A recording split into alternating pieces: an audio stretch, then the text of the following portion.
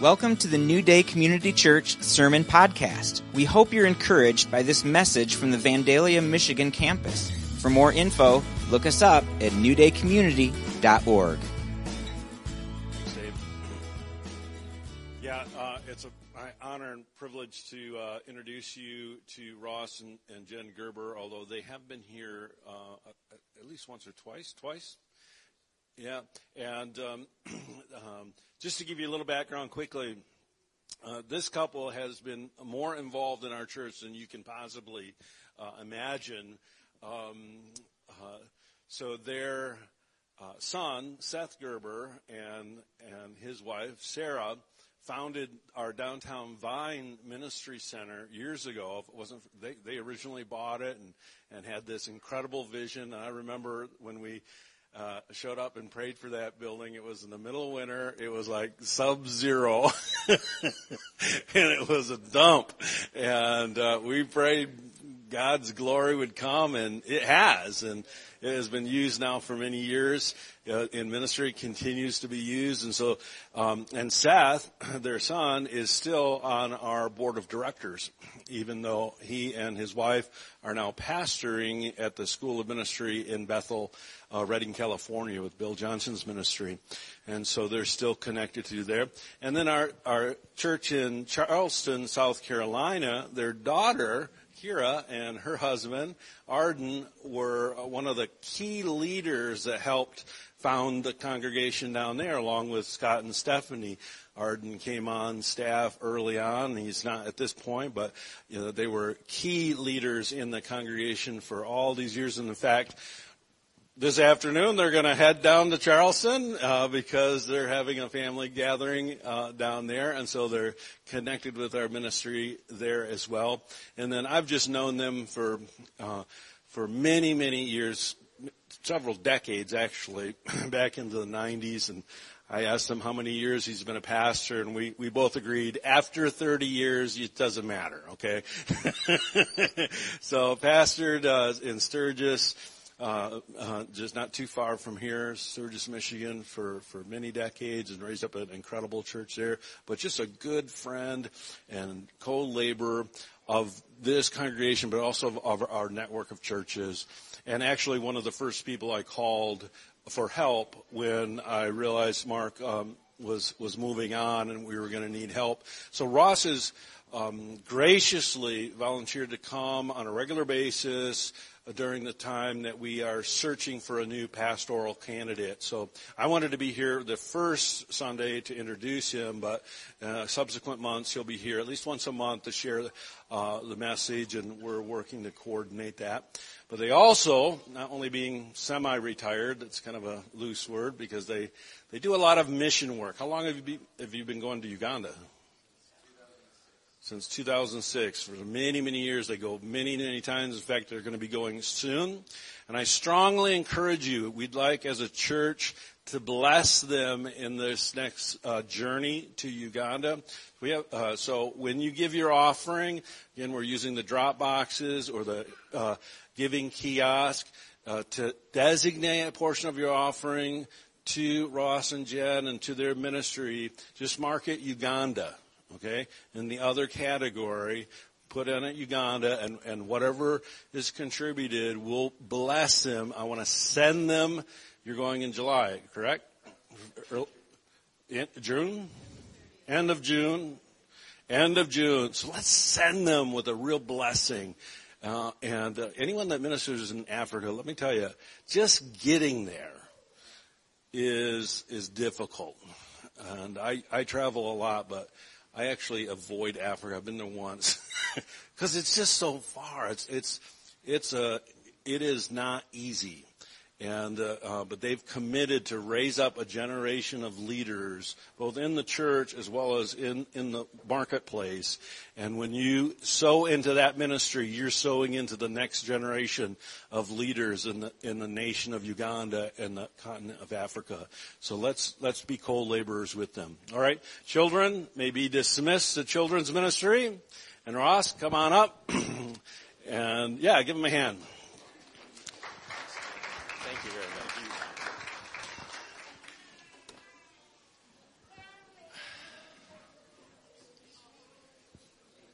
Well, amen, Cameron. Thank you very much for that introduction. Am I on here? Can you hear me? Yeah, okay, yeah. It's really good to be here with you in New Day Vandalia. Like Cameron said, we've been here a couple times before, and we were here with Pastor Deo Mwanje. I don't know if you remember Pastor Deo, and he's one of the key men that we connect with in Uganda. This year, I guess, we've had a hiatus from going the last year or so. I wonder why, right? Yeah. But, this will be something like the 27th or 28th time we've gone there since 2006, twice a year. And Cameron's right. It's a long ways. And the thing I dislike the most about it is the flights to get there. That is just the hard thing.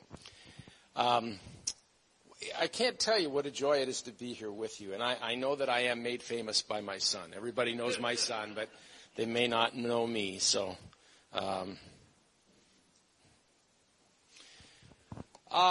let's see. I really think that there's a word of the Lord for somebody here in that last song that we sung there.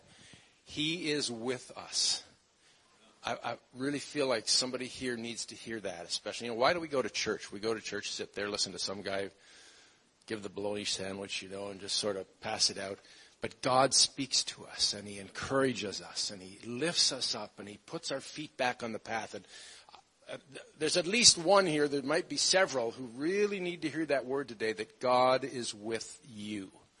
No matter where you are, no matter what's going on, no matter what's happening, He is with you.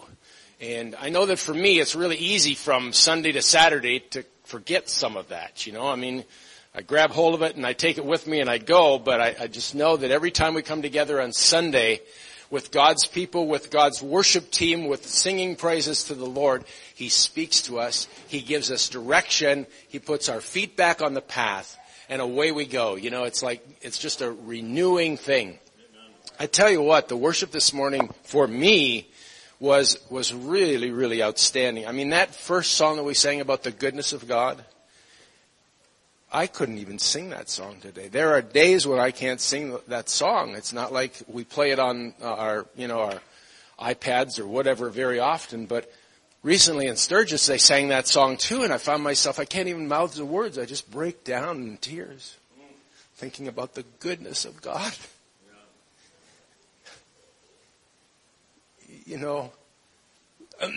Life isn't always easy, but it has nothing to do with the goodness of God. He loves us. He watches over us. I'm sorry, this is not the way I usually preach. This is not my preaching style. In 1986, we lost our daughter, who was 2.5 years old, to leukemia. She was our 4th child. Has nothing to do with the goodness of God. We walked through some dark times. We've walked through some real difficulties in the years of ministry. The end of April, my mother passed away. That's a good word, though. She was 97 years old, living on her own in her house and still driving her car to McDonald's to drive through the drive-thru and get a hamburger 3 weeks before she passed away. That's the way I want to go, man. Lord Jesus, I want that. Yeah, just want to. Well, actually, I always said I was born with a French fry in my hand, so I might as well go out with a cheeseburger in my hand too. So just so you know, I'm not a candidate for the pastorate job here. Just lest you get that idea, I'm not there. No, I'm into semi-retirement and I'm enjoying every minute of it. It's great. We don't know what that means really yet. We're still trying to figure that out, but it's okay. So. Somebody here needs to hear, the Lord is with you. The Lord has not forgotten about you, no matter where you are, no matter what's going on in your life, no matter what difficulties, struggles, hurts, pains are in your life. He's with you, and He will continue to be with you, whatever goes on in your life. And you can walk and you can sing the song, I will, stand or sit in the goodness of God. I still believe in the goodness of God. God is good. And I know we say that little flippant thing all the time. all the time God is good. The Africans add to that little phrase and they say, for that is his nature. And I just think, wow, when I first heard that, I just thought, yes, that encapsulates the whole thing. God is good all the time God is good, for that is his nature. Just really, really sinks in. Well, let's see. I'm going to speak to you today about slow to anger. I don't know why we need to do that, because probably nobody here ever has a problem with anger in their lives and difficulty and struggle and getting upset and angry. But nevertheless, it's an attribute of God. Amen? And we need to remind ourselves who God is and who he wants us to become. And so slow to anger. You know that scripture in Exodus 34 here. The Lord passed before him and proclaimed. And by the way, I apologize for not having scriptures ready to go up here. My car overheated on the way up here. We stopped in White Pigeon. It was really goodness of God, because we were just coming to the corner where we were going to head out into the country, and all of a sudden, ding, the car's overheating. And so we pulled into the gas station and bought a case of water and filled it up with water, and it's working just fine now. But I would normally have scriptures for you. I'm really sorry. I've got them, but I just wasn't here in enough time to get them ready, or yet to get them into your system. The Lord passed before him and proclaimed. Yeah, so if you have a Bible or a device, you might want to actually turn to some of these as we go along. I mean, that's really new stuff, for this day and age. I'm in Exodus 34:6, but I won't be there for long, so don't worry. Don't bother going there. The Lord, a God, merciful and gracious, slow to anger and abounding in steadfast love and faithfulness. Wow, what a proclamation from the throne of God. This is who I am. He said, I am the Lord. And he emphasizes, the Lord. When God repeats himself, there's something to that. Of course, you've heard that before, I'm sure. Merciful and gracious, slow to anger, and abounding in steadfast love and faithfulness. Have you ever been astonished and astounded at the mercy and grace of God towards his people? It is just throughout the scriptures beginning to end. You can go and you can read the scriptures from beginning to end, and you'll see it consistently. You do see it in the New Testament. It's obviously there, but it's just really there in the Old Testament all the time. Because for some reason, God's people had a real difficulty in just walking the walk. Staying on track with what God told them to do, and they struggled with this, and story after story in the Word, it shows us God's amazing works. If you're like me, and I think you are, I've oftentimes read those accounts in the Old Testament, and I thought, how can the people of God be so stupid? 2 days earlier, God is doing these insane, amazing miracles, and then 2 days later, they're grumbling and complaining for some reason. It just astounds me that you can live through seeing the hand of God move like that and then turn your back on him so quickly. It's just, I can't fathom it. I don't understand. And yet I guess I would say that if I was probably there, I'd probably be one of the crowd and just do the same thing. But it just amazes me when you read the miracles that God did in the Old Testament and how he walked with his people and how he showed up. I mean, he showed up in ways that we wish he would show up today, right? We wish we could see some of those things and experience those. And yet, the people of God complained, griped, grumbled, got angry. And it's just like, I don't understand how that happens. I just don't. I don't know how you do that once you've seen everything else. God, I love the fact, I'm talking about anger today and being slow to anger, and I just love the fact that in this scripture, that phrase, slow to anger, is in the middle. It's surrounded by merciful and gracious, abounding in steadfast love and faithfulness. And I just think that's exactly the way the anger of God is. There is an anger that God has, and there's reasons why it comes up and why it's there. It just takes time. I mean, he is slow to anger. Yeah. We tend to have a little bit of a struggle with that. Amen? We talk about being hot-headed or short-fused or whatever.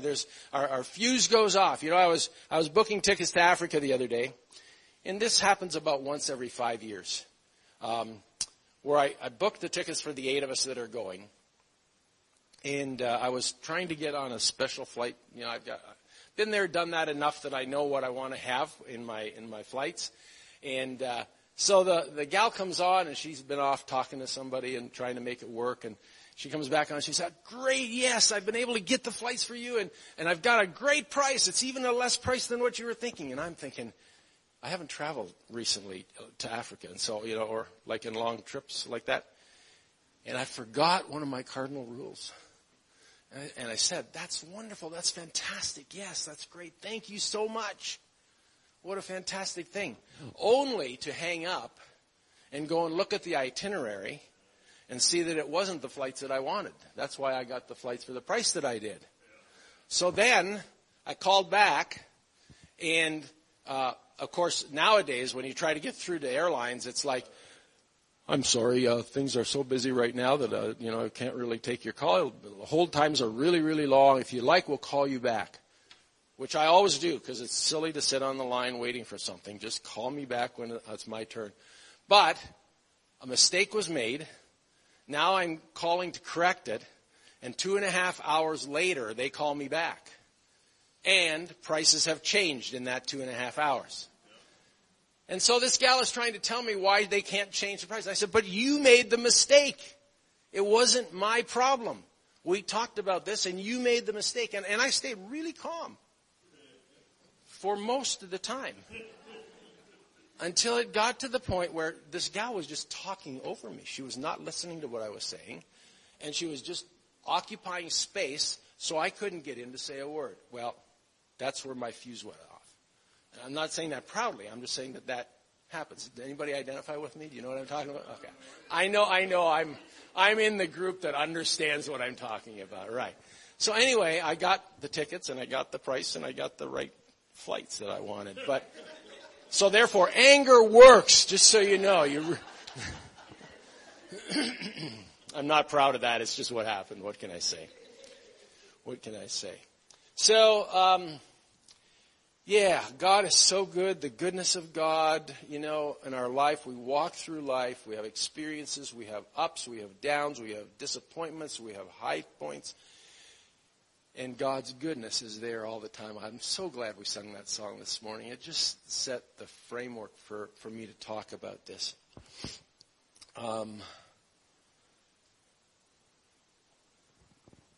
So let me just take us through a little bit here.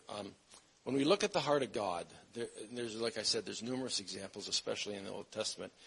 But in the book of Nehemiah, if you want to turn to this one, you can. You don't have to. But Nehemiah 9...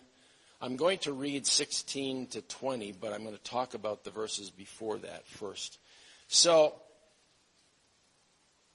Nehemiah is rehearsing here the journey of the people of God from Egypt into the Promised Land. Okay, so he's going over, he's talking about everything that God did, and he's identifying the miracles, and the responses of the people, and it just gives us a great picture of God being slow to anger in this whole time. Of course, you probably know these stories, but it'll refresh your mind to just think about this. You know, he first of all, God heard their cry in Egypt. He heard their cry. He understood where they were. He knew what was going on. Secondly, he showed them signs in dealing with Pharaoh. Remember the 10 plagues that came upon? I mean, just unbelievable stuff, you know, frogs and lice and all kinds of things in Egypt, but not in Goshen, where the people of God were living. He divided the Red Sea when they came out.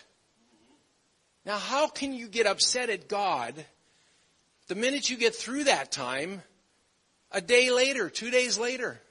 I mean, I don't understand that. Like I said earlier, you see the sea open, you see the enemies behind you, you cross through the sea on dry land, you get everybody over, the enemies charge at you, and the sea closes back up. and wipes out your enemies. Okay, thank you, Lord. Yes. I like that. I want that. He led them with a pillar of cloud by day, with a pillar of fire by night. He's right there in the middle of them. I mean, I don't know that a pillar of cloud and a pillar of fire shows up very often. It doesn't in my life. I don't know about you. Yeah. He gave them ordinances and laws. He met with them at the base of Mount Sinai. Moses and Joshua went up on Mount Sinai, and he gave them these ordinances and laws. He gave them bread from heaven in the middle of the desert there in the wilderness. And then it says in Nehemiah 9 verse 16, it says, "But they and our fathers acted proudly. They hardened their necks and did not heed your commandments." Verse 17. "They refused to obey, and they were not mindful of your wonders that you did among them." This is a this is a New King James, by the way. "But they hardened their necks, and in their rebellion they appointed a leader to return to their bondage." Hello? Does that even make sense with what they've just seen? But they appointed a leader to lead them back into bondage. "But you are God, ready to pardon, gracious and merciful, slow to anger, abundant in kindness, and you did not forsake them." I can hardly fathom that. I can hardly understand that. How God can see his people and do all of those miracles for them, and then just he's not okay with it, by the way. He's never okay with it. But he's willing to pardon, even in the midst of that. Then it goes on and it says, "Even when they made a molded calf for themselves and said, 'This is your God that brought you up out of Egypt and worked great provocations. Yet in your manifold mercies you did not forsake them in the wilderness. The pillar of the cloud did not depart from them by day to lead them on the road, nor did the pillar of fire by night to show them light and the way they should go. You also gave your good spirit to instruct them, and did not withhold your manna from their mouth, and gave them water for their thirst. 40 years you sustained them in the wilderness. They lacked nothing. Their clothes did not wear out, and their feet did not swell." After all of that, making an idol. And I tell you what, want to know what really ticked God off? Idolatry is the biggest thing. Whenever you read through the scriptures, you'll find idolatry is a thing that really gets him, really gets under his skin, if he has skin. It really, really cranks him, really, really turns him. And so here we've got them building an idol, a calf. And they're bowing down and worshiping and rejoicing and dancing around this idol, saying, "This is the God that brought you out of Egypt." Hell, I don't understand. It's so hard for me to picture this and to think about this and put myself in that situation. I pray to God that I would never respond that way. I don't know. But I know my heart, so, who knows? See, we don't understand the concept of God being slow to anger. When we don't see, how many of you have made mistakes? Don't put your hands up. How many of you have really probably made mistakes and sinned this week? Don't put your hands up. Okay. Probably every one of you. Because it's just, we're still walking in this world. We're still dealing with this fleshly body that we live in. But something happens when God doesn't deal with us immediately with our sin. And by the way, there's just a little side bonus here. There's 3 things in the scripture, 3 names or words that God uses to identify sin. One is sin, one is transgression, and one is iniquity. Sin is an archery term, which means you missed the mark. How many circles you're away from the target? It's sin 1, sin 2, sin 3, sin 4. That's an archery term. So sin means you missed the mark. We all miss the mark. Transgression means you simply transgressed. You crossed the line. You know what you're supposed to do, but you didn't do it. You did something other than that. So that's transgression. Iniquity is where it gets twisted. It just twists, like it just sort of deceptively twisting around, trying to do things that you shouldn't be doing. It's just an aside. So here, when we don't see his judgment, mini judgment, little corrections of us, whatever we see, we tend to think that it doesn't matter anymore. So it gives us, we sort of take a license to live on the edge of his grace. Do you know what I mean? Because we don't see that, a lot. And then on the other hand, when something doesn't go right, we think it's his anger. Or that he doesn't love us anymore. I didn't win the Publishers Clearinghouse sweepstake. Why? I needed that money. God doesn't love me, obviously. Am I talking to anybody that knows what I'm talking about? Okay, that's just the way we behave and how we act. When things don't go our way, we question his love for us. When we sin and we know we sinned and we're not corrected immediately, we start living on his grace, on the edge of his grace. Of course, we're living there all the time, but we land there a little bit more.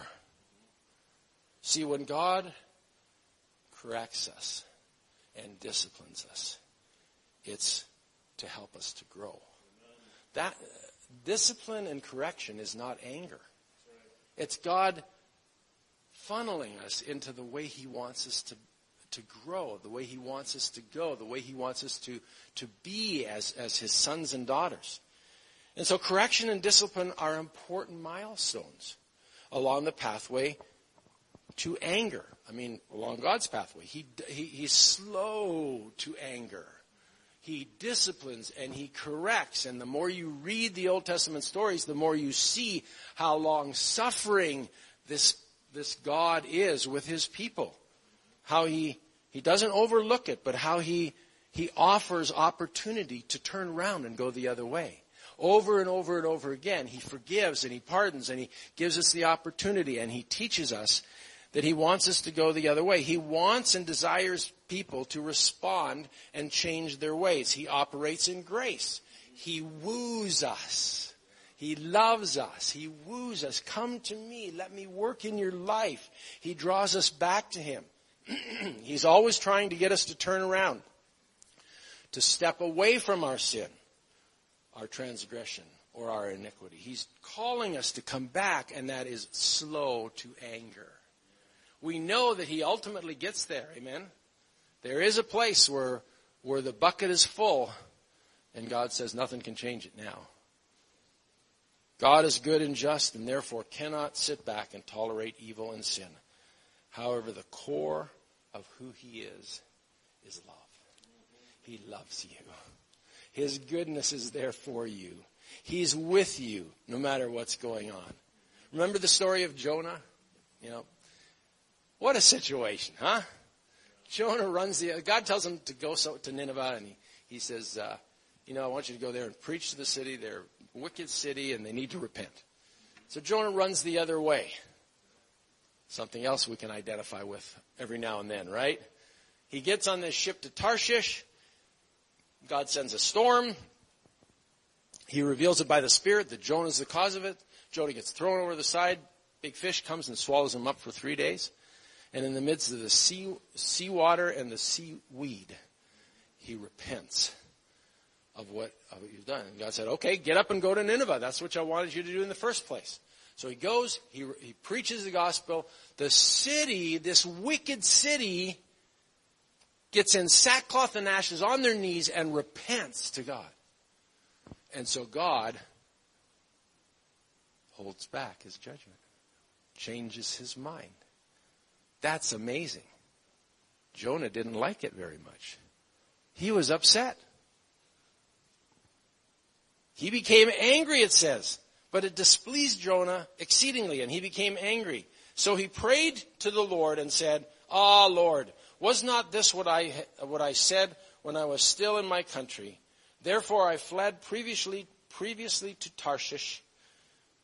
For I know that you are a gracious and merciful God, slow to anger, abundant in loving kindness. You hear it again right there, right? One who relents from doing harm. Therefore now, O Lord, please take my life from me, for it is better for me to die than to live. Do you understand that in the Old Testament, when a prophet prophesied, if it didn't come true, he was a false prophet? And what's the judgment for false prophecy and false prophets? Stoning. So he's saying, hey, God, this is why I didn't want to come. I know your nature. I know who you are. I knew you were going to relent and forgive them. And I don't want to be stoned. You might as well just take my life. Kill me now. I don't want to endure what's ahead. So then he goes out on the edge of the city and, he gets in the shade and God grows this plant up to protect him. And Jonah's thankful and happy. And I don't know if he's excited, but I'll say he's excited. And sleeps the night, and the next morning God sends a worm to destroy the plant. And the sun beats down vehemently, it says here. He sent an east wind, hot heat, sun burdening him, and Jonah's in despair. And God asked him a question. Is it right for you to be angry? Oh, Lord, help us. Is it right for you to be angry? Is it right for you to have the short fuse of anger? Yeah. And Jonah says, yes. Yes, it's right for me to be angry. I'm angry. But the Lord said this. He said, then God said but the Lord said, you have had pity on the plant for which you have not labored nor made it grow, which came up in the night and perished in the night. And should not I pity Nineveh, that great city in which are more than 120,000 persons who cannot discern between their right hand and their left and much livestock. God was teaching Jonah a lesson. He was teaching him value. You're upset at this plant. You didn't do anything for the plant. I caused it to grow and then I took it away. And you're upset because the plant died? Here's a city of 120,000 people, Jonah. I was going to wipe them out. And they repented. There's value there. Plant, 120,000 people. God help us. We need to see life through the eyes of God. We need to see life with His perspective. Amen?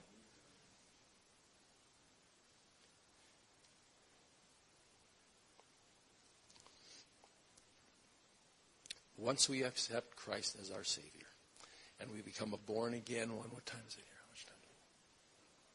Okay. Once we receive Christ as our Savior, we become a part of the family of God. And He sees us as a work in progress. You are a work in progress. He accepts you the way you are. He loves you the way they are. But He's bound and determined He's going to bring change in your life. And that involves correction and discipline. So when you get corrected and disciplined, don't be angry with God. Be thankful for how good He is. Live to see the goodness of God in your life, like that song says. Be focused on the goodness of God.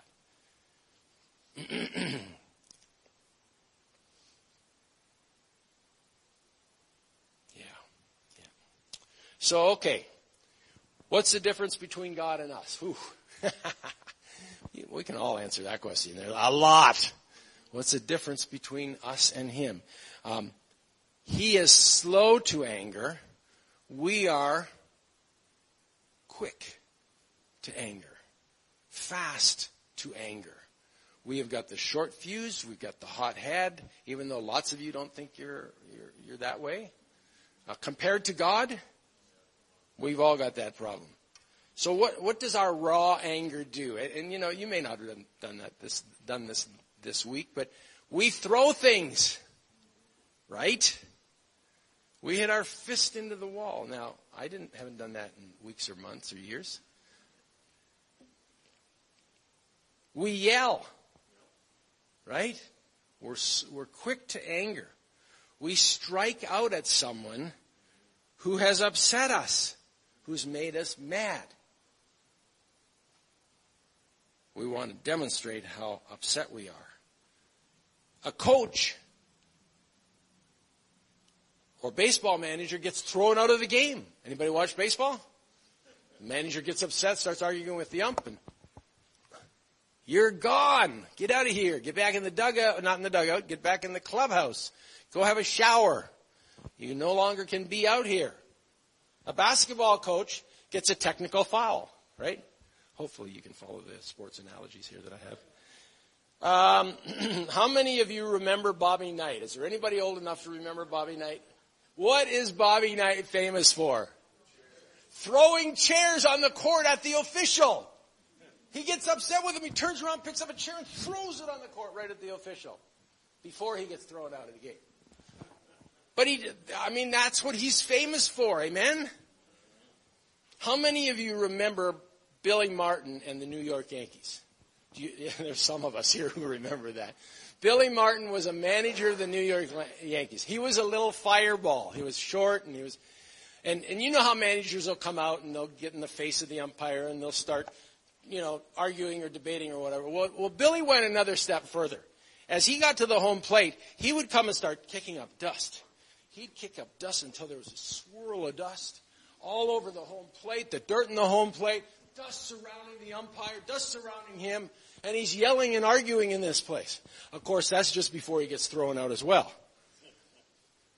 Our anger is hot-headed, a short fuse, it's explosive, it's released at perceived injustice or being wrong. Parenting teaches us to see the difference between an accident and a willful disobedience. Amen? We don't punish an accident. Amen. Spilt milk is not worthy of punishment. Amen. A mistake that somebody makes is not a sin that our child makes. A missing of the mark is not to be punished. Yeah. It is to be corrected and disciplined in the sense that we want them to learn and grow. Amen?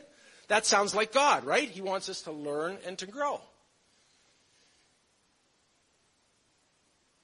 Scripture tells us that we are to take every thought captive.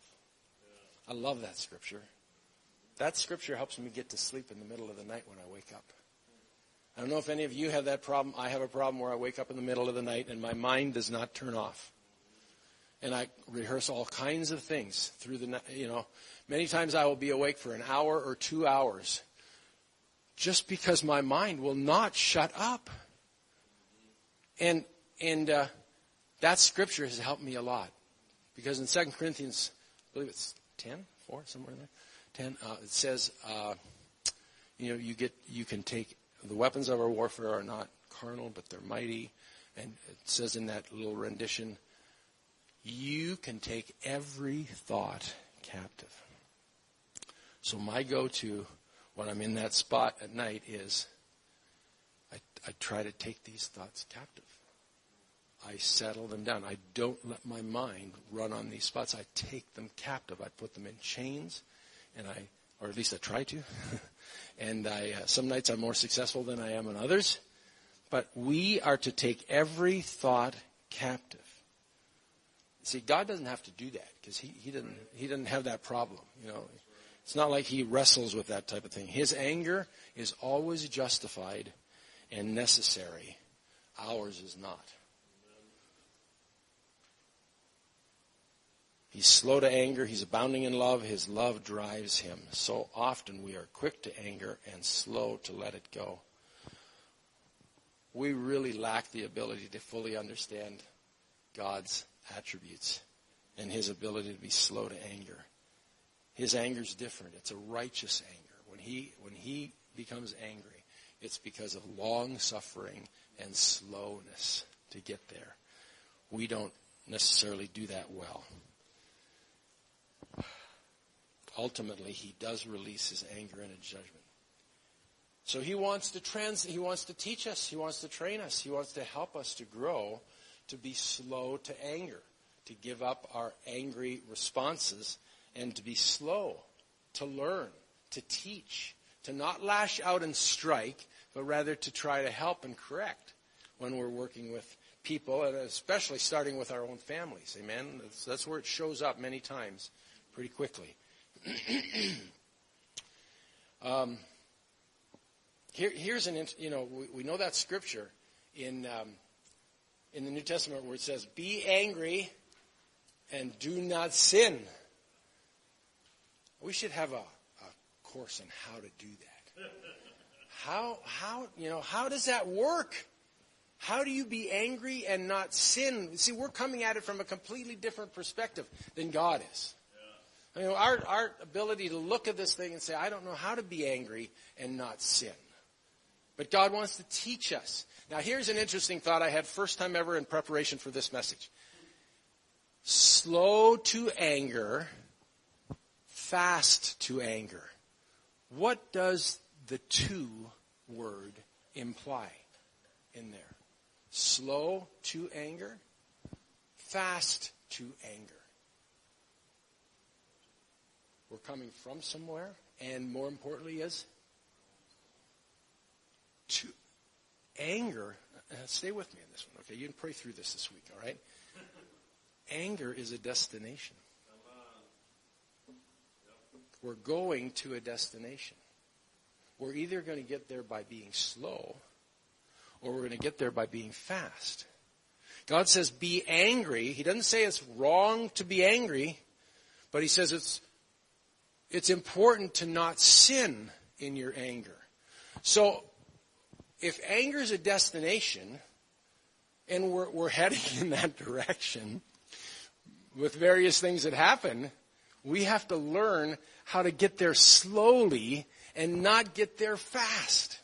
And then let God bring us to a spot where we can actually be angry and not sin. I don't have that figured out yet. But it's a great topic to ponder on and to think about and to pray through.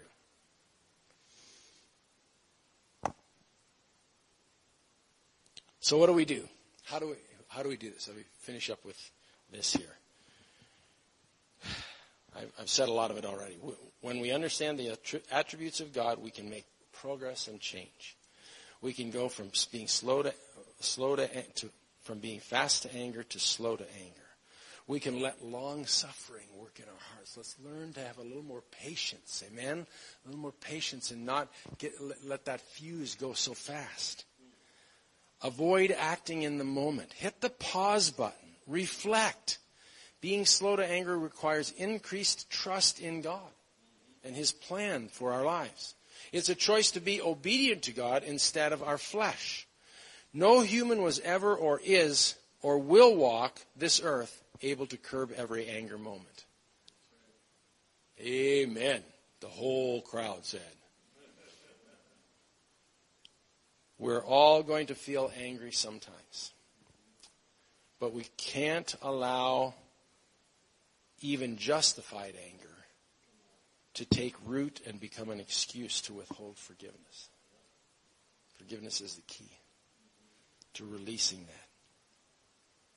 I can think of times in my life when people have really hurt me. They're just plain and simple. They did things that was very, very hurtful. And I can remember the times when I didn't respond correctly to it and when I did respond correctly to it. I remember the times when the correct response was in my heart. Before any action came out, I breathed forgiveness out to that situation. And you end up, at least I end up, crying about it. Because you realize I'm going to release this. I'm going to give this away. I'm not going to hold this. I'm not going to become bitter about this, with this person or anything else. I'm just going to release it and let it happen. Proverbs 29 says, an angry person stirs up dissension, and a wrathful person is abounding in transgression. Proverbs 15 says, a wrathful man stirs up strife, but he who is slow to anger allays contention. Proverbs 19 says, the discretion of a man makes him slow to anger, and his glory is to overlook a transgression. Patience, quietness, contentment, being content with what we have, not getting angry about things. And then to finish up today, Ephesians 4 is the place where it talks about be angry and do not sin. It says, and it's in the context of putting off the old man and putting on the new man. So we all know we've got this old man we've got to get rid of. God wants to help us to do that. So we put off the old man and we put on the new man. It says this, that you put off concerning your former conduct the old man which grows corrupt according to the deceitful lusts, and be renewed in the spirit of your mind, and that you put on the new man which was created according to God in true unrighteousness and holiness. Therefore, putting away lying, let each one of you speak with truth with his neighbor, for we are members of one another. Be angry and do not sin. Do not let the sun go down on your wrath. As I was looking up some commentaries on that, trying to find out how you be angry without sinning, Matthew Henry had this little quirk. He didn't even tell me anything about how to be angry and not sin, but he said this.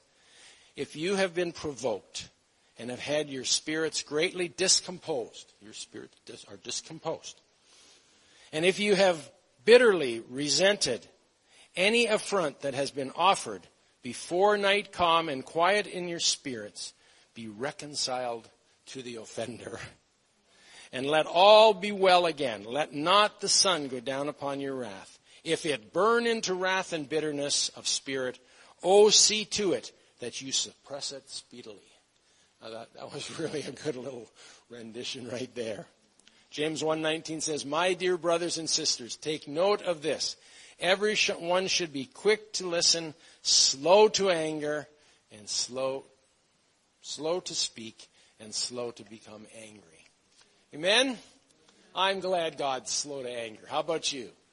Aren't you glad we live in the grace of God and not under the law anymore? Thank you, Jesus, for the blood that covers us from all of this unrighteousness, and God sees us through the blood.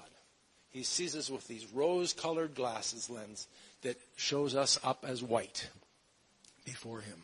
What an amazing thing. Let me pray for you just as we finish up here and just ask God to help us. Lord, we thank you. Thank you for today, Lord. Thank you for this wonderful church, this wonderful group of people who gathers together to remind themselves of who you are, to sing praises to you, to worship you, to look to you, to be refreshed and renewed in their walk with you. Lord, I thank you for their faithfulness and their diligence. Lord, I thank you that you love them beyond what they can even imagine. And Lord, today I pray that you will speak to their hearts by your Spirit, and that you will lead them and guide them as they go from this place to another week of walking in the marketplace and sharing and loving Jesus with their neighbors and with their co-workers. In Jesus' name I pray. Amen. God bless you. Thank you. Thank you, Ross. And I'm going to be a preacher, and I got to just add one thing. I thought it was a great message, but the idea, the image of anger as a destination. And then I thought, on their way here this morning, their engine overheated. Okay? And what did you do? What did you do? But you stopped. Turned the engine off. Let it cool down. Poured in some water. And you were able to get here. But if you'd kept driving, it would have ruined the engine. And so what a perfect illustration of that. The idea that on your journey, sometimes you need to stop, cool off, drink some living water, and proceed not in that overheated state. So, Father, give us the strength to do that. That we are able to be partakers of your divine attributes, your divine nature, because of the blood of Christ that was shed for us. We are now sons and daughters of you, and we are to display that same attribute, that we are slow. Yes, we do get angry, but we don't react out of that anger. We don't blow our tops. we forgive. And may we all represent that each and every day in Jesus' name. Well, bless you so much. We have our prayer team available.